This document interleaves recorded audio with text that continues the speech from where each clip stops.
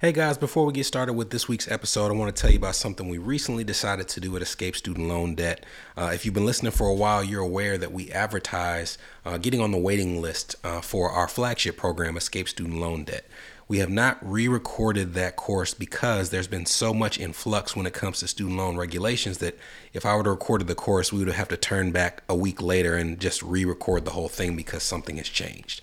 That's leveling out a bit, so we are getting closer to being able to record that course. But in the interim, we're getting a ton of questions about people wondering what they should do with their student loans before payments start back in October. So we've decided that we're going to offer a live class where we're going to go through everything that you need to know before and during the transition into student loan payments restarting, covering everything from how to calculate your payment, how to change your payment, some of the ways that you can manipulate income-driven repayment plans, how to make sure that you are eligible for public service loan forgiveness, figuring out if you should even keep your loans with federal student loans, identifying your loan servicer. Everything we've talked about in brief segments on the podcast, we're going to cover in much greater detail in a live format. And I want to make sure that we incentivize those who are on our email list. So we're going to do that in a couple ways.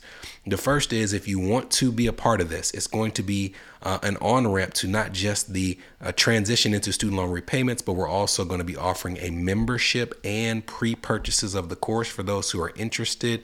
But we're going to offer deep discounts to the people who are actually on our email list. So there will be a link to purchase and be a part of the live course in the show notes. But if you are not already, I highly encourage you to get on our email list because we're going to give an email discount code just for those members.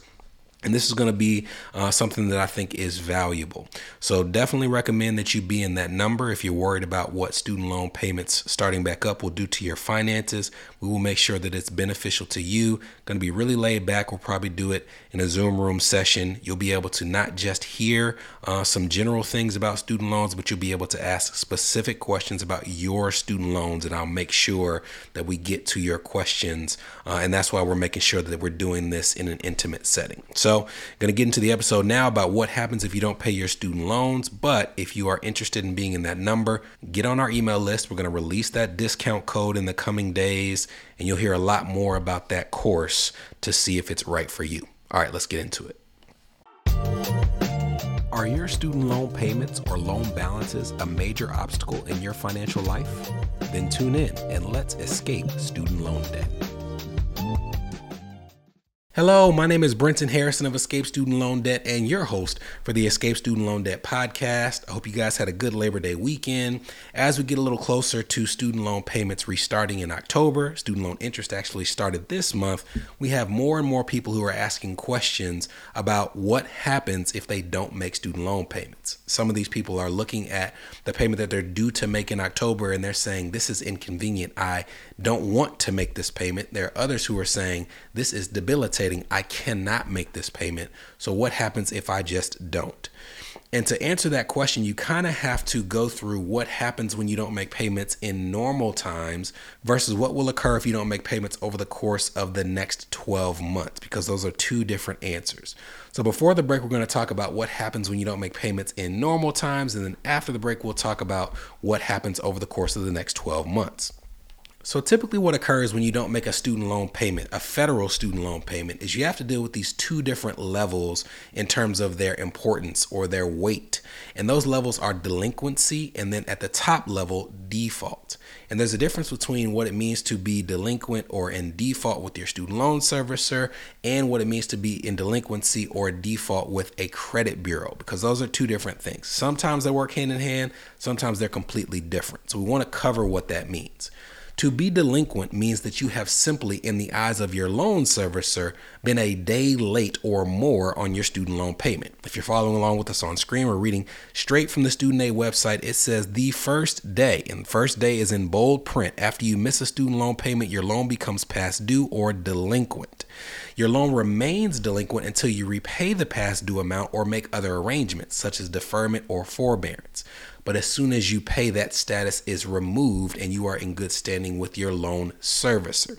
It also says on this page that if you're delinquent on your student loan payment for 90 days or more, your loan servicer will report the delinquency to the 3 major national credit bureaus. Here's the first instance of us seeing the difference between what it means to be delinquent with your credit bureau and delinquent with your student loan servicer.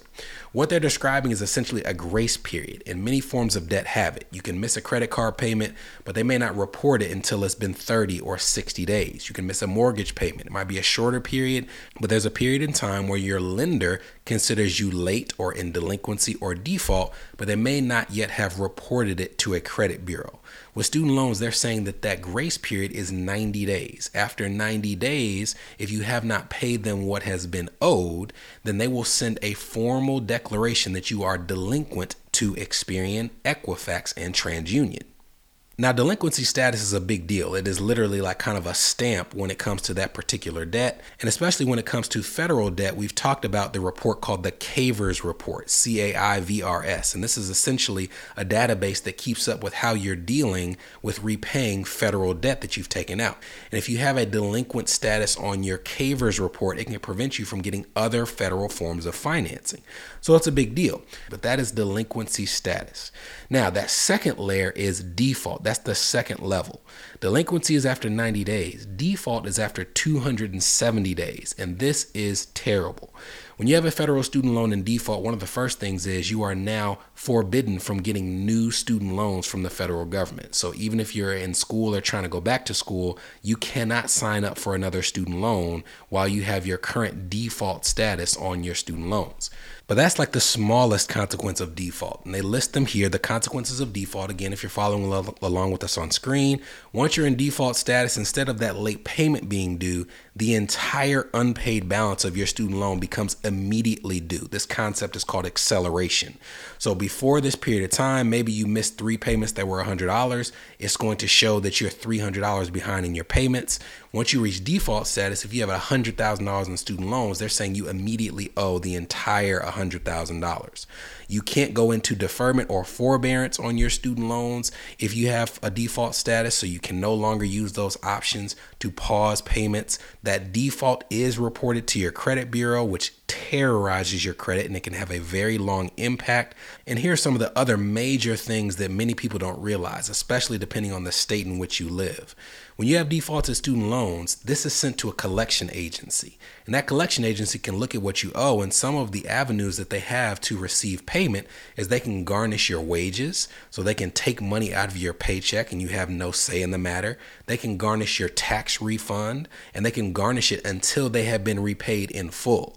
So it's not like, oh, that $300, they garnish it until they get that back. Remember, the whole balance is immediately due. So they can garnish your wages until they have been repaid the $100,000 plus interest, including your tax refund. So all these things can occur, and in certain states, they even go a step further, and they will actually suspend or revoke your professional license while you have defaulted student loans. So if you're a teacher or a nurse or something that requires a state-based license in order to practice, they can revoke it while you are in default status. So suffice to say, in normal times, you would want to avoid either of these statuses, and if you could find a way to make a student loan payment, you should do it. And even if you can't, you should consider forbearance or deferment, which puts a pause on payments rather than just missing it altogether and dealing with the repercussions of what it does to your credit. After the break, we'll talk to you about what will happen over the next 12 months and how it differs. And this is something that you definitely don't want to miss out on. So I'll see you in a second. This is the Escape Student Loan Debt Podcast, a show for established professionals whose student loan payments or loan balances are impacting their marriage, their business, their credit, or their dream of achieving home ownership. We'll be right back. Are you interested in learning the tools and techniques we use to get student loans forgiven, reduced, reorganized, or expedited? Well, great news. We're currently updating our flagship course, Escape Student Loan Debt, to reflect the current changes in the student loan landscape. To stay up to date on the launch of the course and opportunities to sit in on our live recording sessions, head to escapestudentloandebt.com and join our email list now.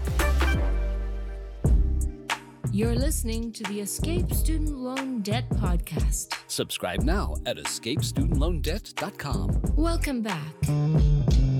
All right, so what happens over the course of the next 12 months if you decide not to make a student loan payment? I will tell you that I'm not even sure that the Department of Education really knows what the consequences will be, but they have described and established what's called an on-ramp transition period for people who are trying to return to payment but are unable to do so. And what this on-ramp transition period is, as described, is essentially 12 months where they're going to try, at least from the Department of Education side, to blunt the impact of not making an on-time payment for your student loans, or not making a full payment, or not making a payment at all. If you're following along with us on screen, and if you're not, we'll put this in the show notes. There's actually a description of the on-ramp transition period on studentaid.gov, and it says, and I quote, "To help borrowers successfully return to repayment, we created a temporary on-ramp period through September 30th of 2024. If you decide to take advantage of this, I highly suggest that you put this date on your calendar. This on-ramp period protects borrowers from having delinquency reported to credit reporting agencies. This prevents the worst consequences of missed, late, or partial payments. However, payments are still due and interest will continue to accrue. We will not report you as delinquent during the on-ramp period, but we do not control how credit scoring companies factor in missed or delayed payments. Only loans eligible for the payment pause are eligible for on-ramp." So those loans eligible for the payment pause, again, are direct loans or FFEL loans that were owned and managed by the federal government. And if you're looking at the reading of this, they're essentially saying we are going to, on our side, not submit a delinquent status to your credit bureau. Remember, 90 days is the grace period. After 90 days, they send to the credit bureaus that you are delinquent. But they're also giving themselves some wiggle room to say that they don't control how credit scoring companies are going to factor in the fact that if that period of time lapses and a payment hasn't been reported, that the credit bureau themselves could mark you as late. And it says, and I quote, "Normally, if you miss payment, your loan is considered delinquent and is reported as such. But during the on-ramp period, your loan servicer will automatically apply a forbearance to your student loan account for the payments you missed. These retroactive forbearances will be applied through September 30th, 2024. Here's what this means. Your account will no longer be considered delinquent and will be made current. Your recent missed payments will not lead to negative credit reporting, and your loans will not be sent to collection agencies." Again, they're kind of speaking out of both sides of their mouth, but they're trying to give themselves some wiggle room, in my opinion, to avoid a lawsuit. They are essentially saying that what will happen is if you miss a payment, at the end of the month, they're going to go back and they're going to retroactively apply a status of forbearance to that missed payment, which would mean it's technically not late. And they're going to do that every single month on a rolling basis through September 30th of 2024. So their thought process is that by us doing this, by us retroactively applying forbearance, not only would you not be considered delinquent in terms of your credit bureau, but you hopefully would not be considered having made a late payment. But they can't guarantee that, which is why they said they can't control that factor in terms of credit bureaus. Now, they're making very clear that your payments are still due and interest will continue to accrue. So this is not like during the payment pause where you didn't have to make a payment and you didn't have to worry about interest growing on your loans. If you take advantage of this, you will see interest growing and continuing to build up on your student loans. And if you have a certain payment plan, that could affect your future payment as well. Those payment plans will be things like the graduated extended plan or the standard plan. Any payment plan that you're on where you actually have to pay that loan off in full. Because if that interest is growing, it is changing the amount that you owe, which changes the amount that you need to pay every single month to pay it off in a given time period. So they say, as interest builds up, your servicer may also be required to increase your monthly payment to ensure you pay off your loans in time. If so, your servicer will send you a notice of the changed monthly payment amount. And it says parenthetically, note, on an income-driven repayment plan, your monthly payment will not go up if you build more interest. The reason this is an important distinction, you should know this by now. Income-driven repayment plans are not based on what you owe. They're based on a percentage of your discretionary income. And because of that, even if the amount that you owe goes up, if your income hasn't changed, neither does your student loan payment. So for the next 12 months, they're basically saying we're going to do the best we can to make sure that nothing is reported to the credit bureaus if you cannot make payments. And to me, this is something that's come up a lot recently because even with high income earners like the ones with which we work, they're coming into situations where it's like, look, I have another child since the pandemic started, or I have another child that's in school, or I have more debt than I had before the pandemic in terms of what I pay on a monthly basis. Whatever the case may be, it's a payment that I just simply can't make right now. What would happen if I don't? And I would tell you, if you're on an income-driven repayment plan, the consequences of it are a bit muted as long as the Department of Education's plan to report or not report, I should say, to credit bureaus actually comes to fruition.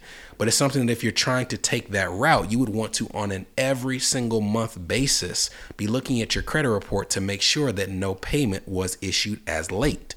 So that's what it does in terms of your status with the credit bureaus. What does it do in terms of your status with the loan itself? Well, we just mentioned what it does to the standard plans, to the extended graduated plans, and what have you.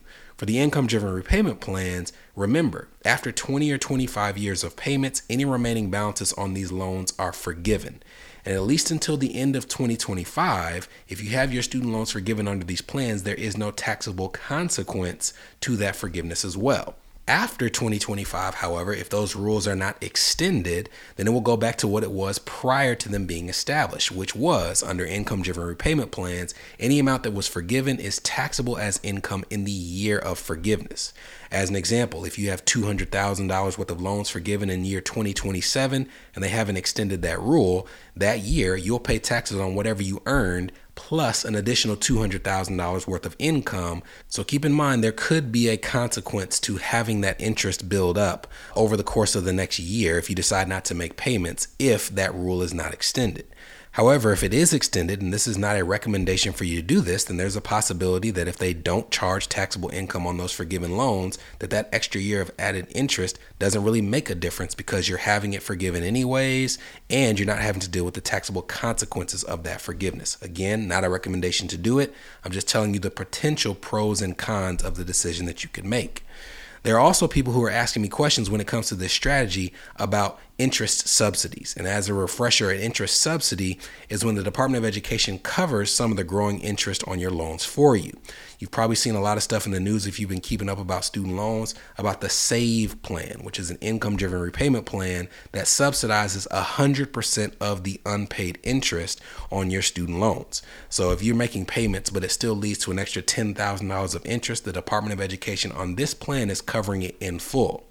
Unfortunately, they are not covering that interest if you haven't made a payment. The way that statute reads is they will cover 100% of the unpaid interest as long as you are making the agreed upon payment on your plan. So if you had a $200 monthly plan and you made that payment and there was still interest, that would cover it. But in this scenario, if you don't pay it at all, they are not going to cover the interest because you didn't hold up your end of the bargain.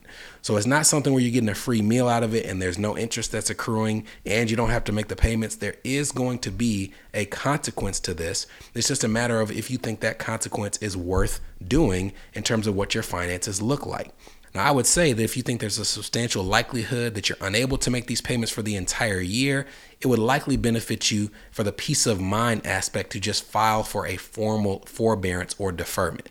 If you already know you're not making the payments for that period, why not just say, hey, I can't make the payments and formally apply? But if this is something where you're sitting there saying, I'm trying to do the best I can, but there's a possibility that during a month or two of this period that I wouldn't be able to make the payments, then this is something that is hoping to make sure that you're not punished in terms of your status with the credit bureau or the Department of Education as a result of that lapse. So I hope that this was helpful to you. As we get closer to October 1st, we may be releasing some episodes more frequently than our every other week schedule. So whether it's in 2 weeks or next week, I will see you on the next episode of the Escape Student Loan Debt Podcast. Talk to you then. From Escape Student Loan Debt, this was the Escape Student Loan Debt Podcast, a show for established professionals whose student loan payments or loan balances are impacting their marriage, their business, their credit, or their dream of achieving homeownership.